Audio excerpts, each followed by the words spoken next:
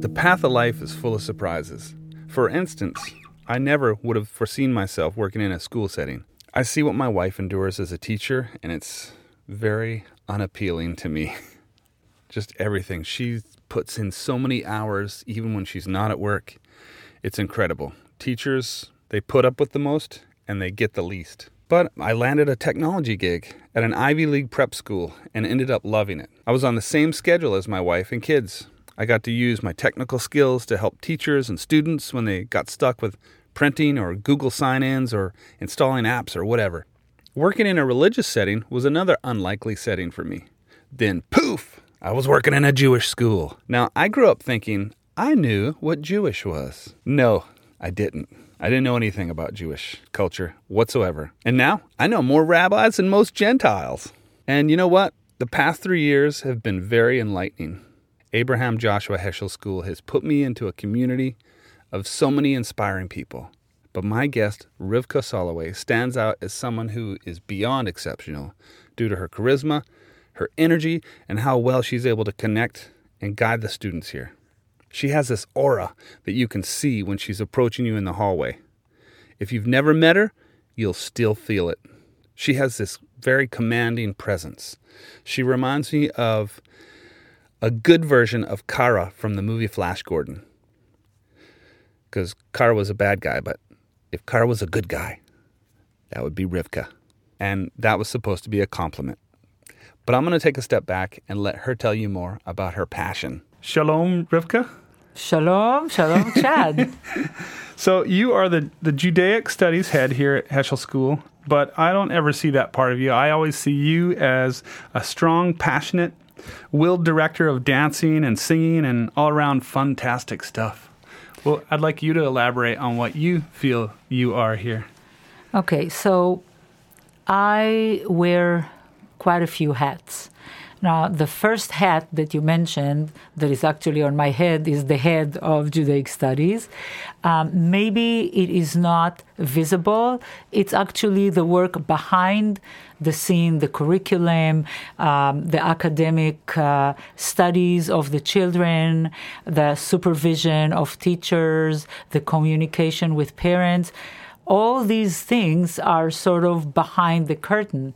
But when you see the children performing, doing their receiving of the Bible or receiving of the prayer book, then it's not just the choreography and the singing, it's actually whatever they learned before in the language and their ability to speak and stand and say it with pride that is manifestation of the head of the person that is behind the scene that is preparing them together with the teachers to do what we ask them to do. So here is my philosophy. When I teach anything the children, like choreography, movement, poem, singing, it all has to have skills in it. And I think about what I do before so that the children gain not only the fun of doing it and performing it, but that they are acquiring skills while doing it. Here is what I mean. So first of all, I instruct them in Hebrew. So they have to really listen and apply what I'm saying. And yes, I use a lot of body movement and facial and tone, but still they have to listen. Secondly, they need to learn to work in a team because it's not a solo, it's a class effort, it's a team effort. So they know that if one doesn't do what everyone else, it really ruins it for everybody. And then they need to learn to follow instructions. And they need to learn order, what comes after. They need to listen to when their turn comes. They have to watch where they are when they're dancing, moving, or doing anything, that they're in line with everyone. They need to learn to speak in a way that the audience will understand, and that it's not like talking to each other. So all these are skills that go into the fun and academic activities that I do with the children. So, wait, that's not all. So I said I have few hats. So I'm also, I have a good sense of aesthetics, and my husband says that I have a level built into my eyes, so I see things really straight. I have to see things well presented, nicely performed. For example, if children do their work in artwork, it's beautiful. My job is to put it out in a way that will make it even more beautiful. So that's where my thinking comes, and my sense of aesthetic and design. I create bulletin boards and then put children's work on it, and it upgrades their work amazingly, and they are so proud when they look at it. They really sense, wow, it's amazing what we did, and we're so important. Look at the way that it's presented. So again, it's also teaching aesthetics and showing that things matter. You don't just do something nice and you just put it there and that's it. No, there's a lot of thought that goes behind everything. And I create many things that help the children and see, and it's not only beautifying the environment, the school venue, but it's teaching the children as well at the same time. How far ahead do you plan for, let's say Purim is coming up and you've got some things going on. How far ahead do you... Okay, so we started thinking about Purim in January. We started working on it in the very beginning of February. It's about a month and a half before it actually happens, because it involves a lot of components. For example, last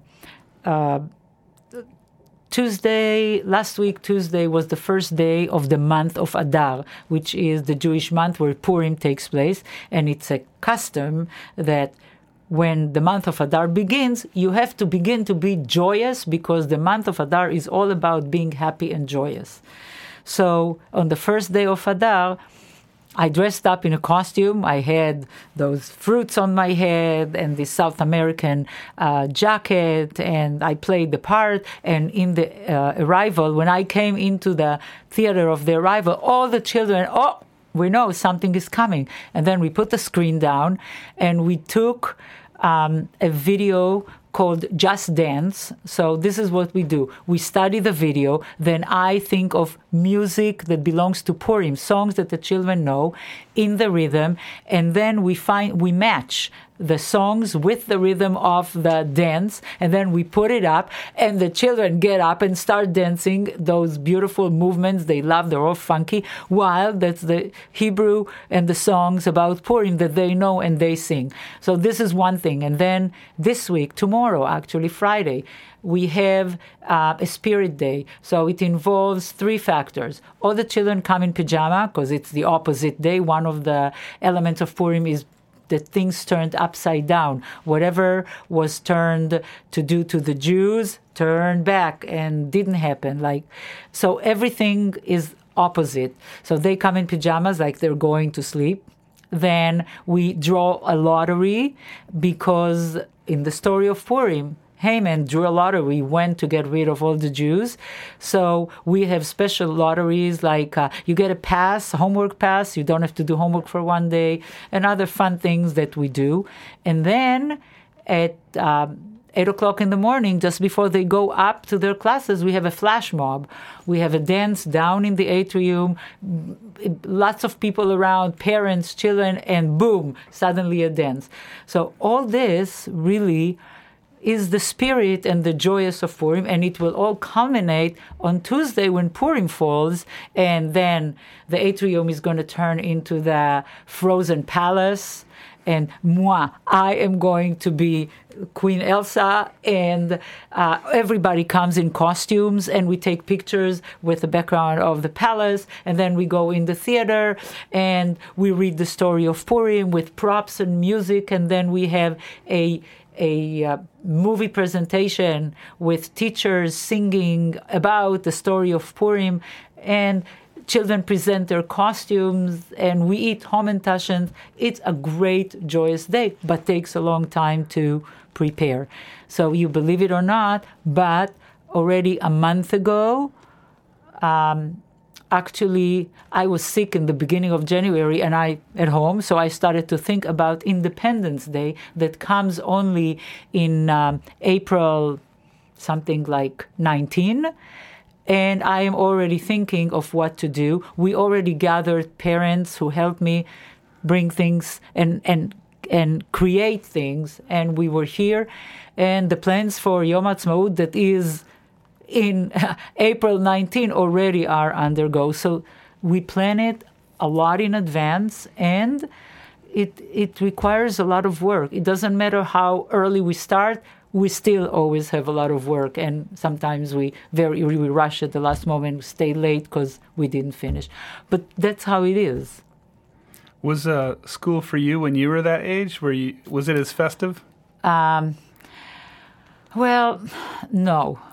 I grew up in Israel, and I went to a public school in Israel, like everyone else.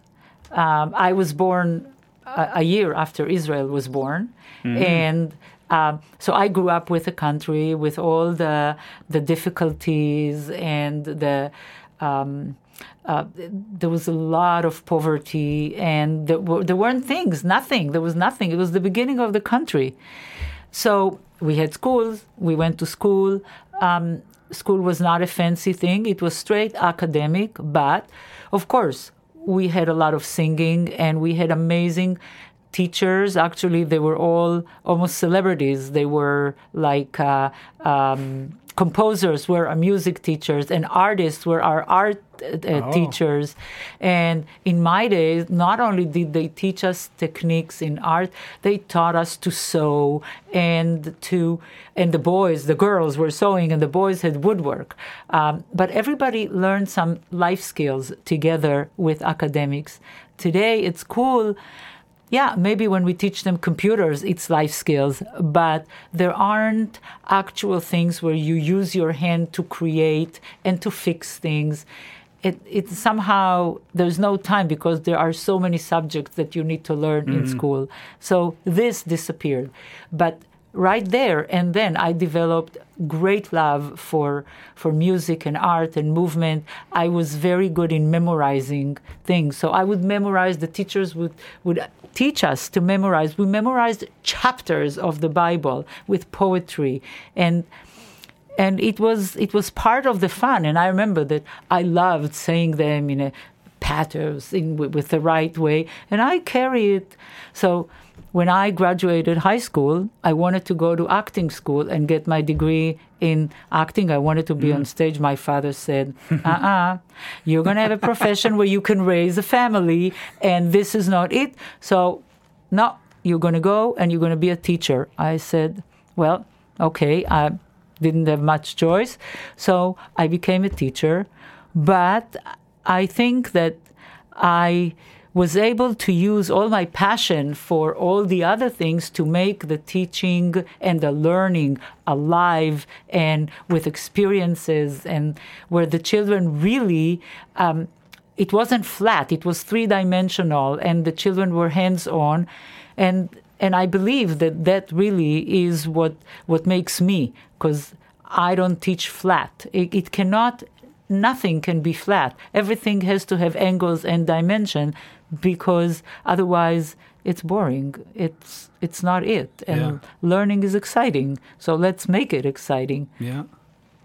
So you ended up going to college for yes, I was, right. And I studied to become a teacher.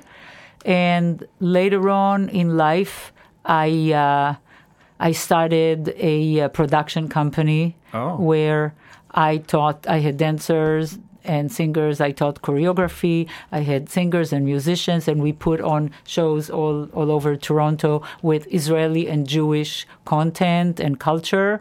And it was great because a lot of my students came back to dance with me when they grew up a little. And I also have another passion that is Torah. I love the Bible.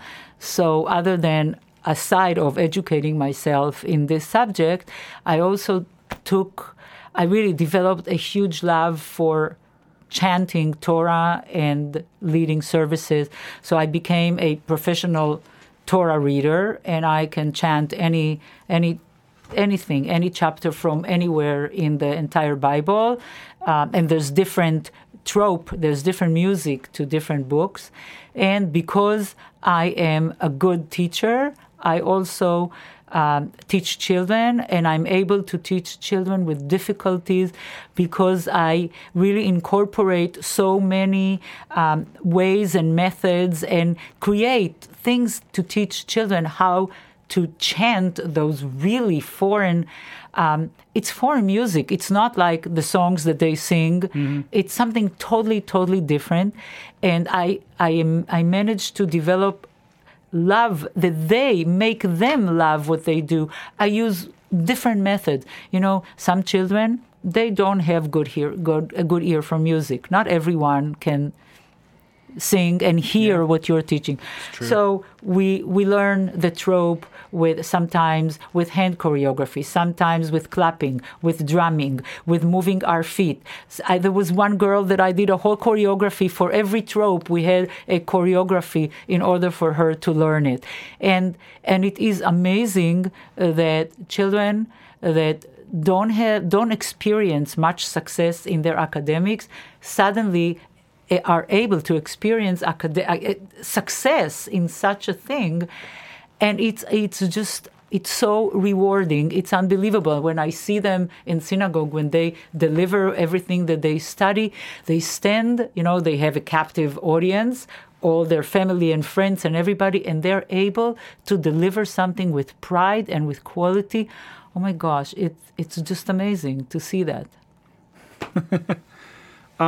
Did you have to serve in the military, or were you still in Israel? So I didn't, and here's the reason why. So in Israel, when you graduate high school, especially girls, that's not today maybe, you had a choice.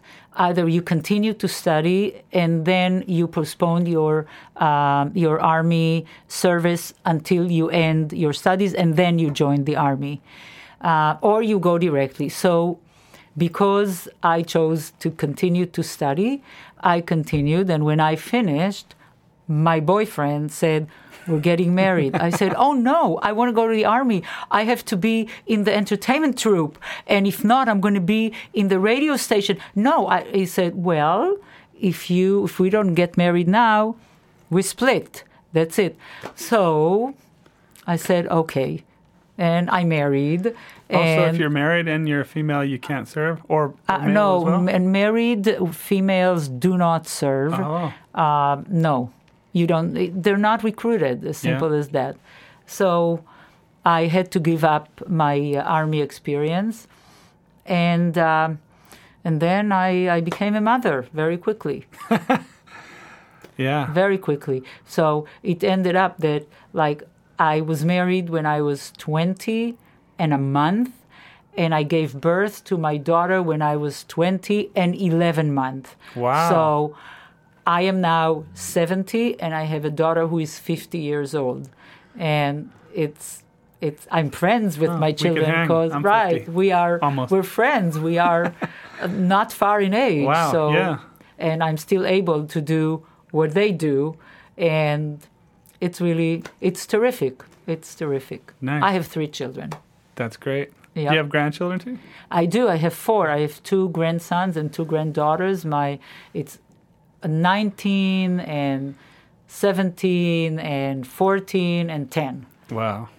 2 of them in Israel and 2 of them in Toronto, Canada. Oh, nice. Yeah. Yeah. I've never been in Toronto, but I grew up in Saskatchewan. Oh, Saskatchewan. Yeah. Were you from a farming? Yeah. Little farm town. Yeah. Okay. Yeah. Named Kindersley. That was the name of the town. I got this book recently. It's called 400 Writing Prompts, and it's basically this book of just empty questions. I picked one out the other day. I was going to bring the book and have you pick out the question. So anyway, here's the question. You have just bought a sailboat, and you have to name it. What would you name your boat, and where would you sail to? Okay. Oh, that's not far-fetched at all. The reason? We had a sailboat. Actually, it was anchored under my window because my home was on a pier. Yeah. And there was a marina right there. And that boat was called Puffin. It's a bird. Yep. And the reason it was Puffin is we bought it. It was with the name Puffin, but we really liked that it's a bird that is free and flies. And I'm an independent person, and I like to be free and fly. And we sailed a lot along Long Island Sound, a lot, every place there. We weren't so brave to go out to the open ocean, and it was a small sailboat. And like my husband was the captain, and me, the entire crew. So that's how it was. But the funnest thing were the nights. Like we were anchor or somewhere, and it was amazing. The silence, no motor, birds, some lights in the distance. It was just amazing.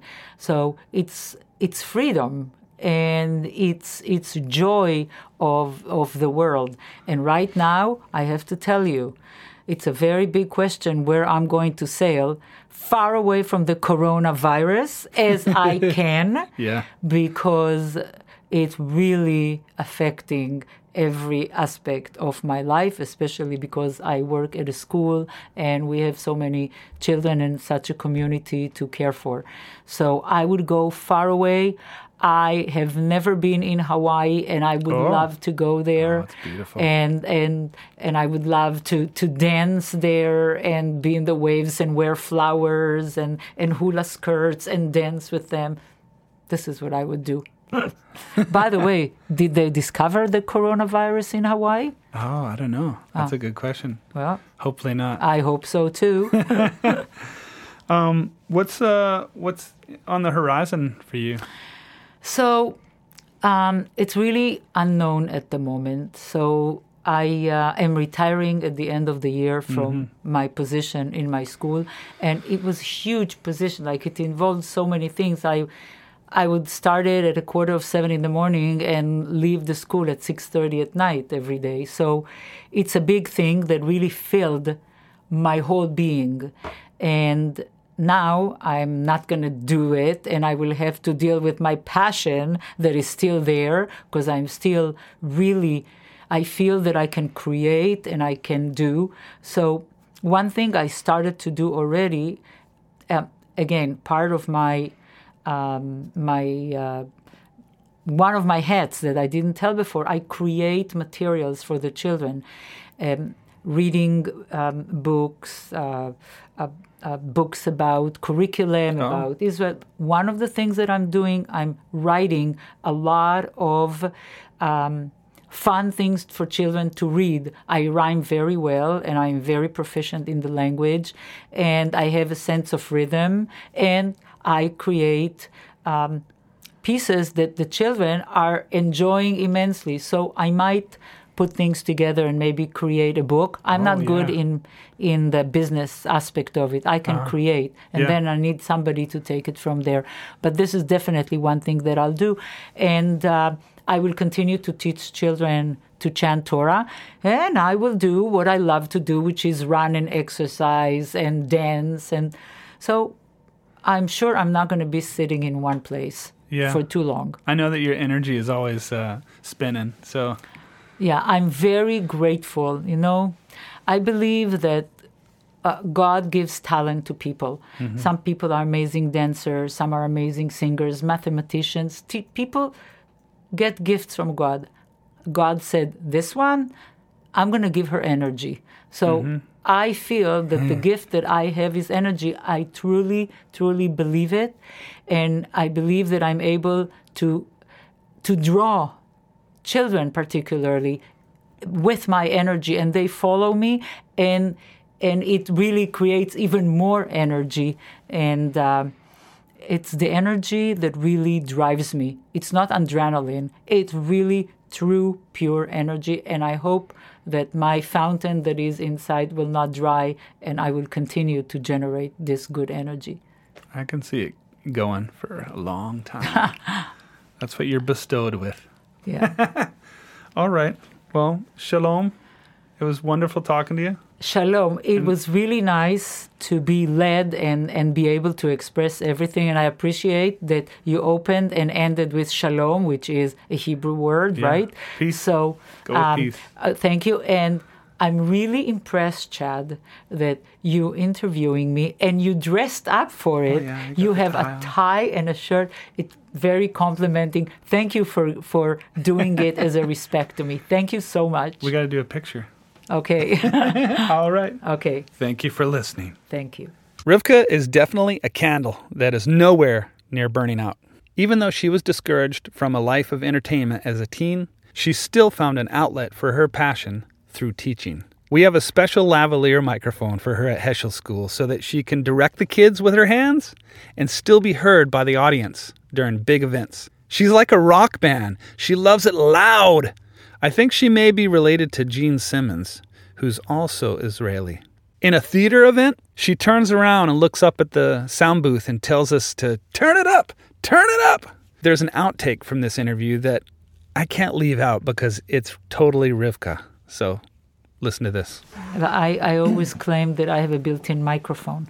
Yeah, you do. But then you're always still calling for a microphone. Yeah, well, sometimes I don't want it because I need my hand. Anyway. Yeah, that's right. It's me. That's where the little... Right, the lavalier. Yeah, right. That's perfect.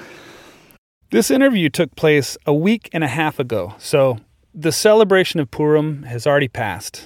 And also, Hawaii has since been hit by coronavirus. So that dream about a boat trip will have to stay a dream for the meantime until we can sort this viral situation out. Thank you for listening. If you want to hear more episodes of Bestowed, click subscribe and they'll automatically pop up in your feed because quite honestly, with this pandemic that's happening right now in New York City, I don't know how possible it's going to be for me to get to my interviewees and get a nice little story. It might be every Sunday, or it might be every other Sunday, or it might be in the middle of the week or something, but I'm going to do my best.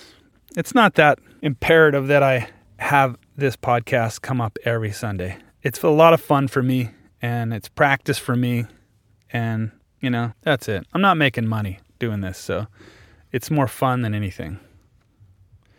Yeah! See ya!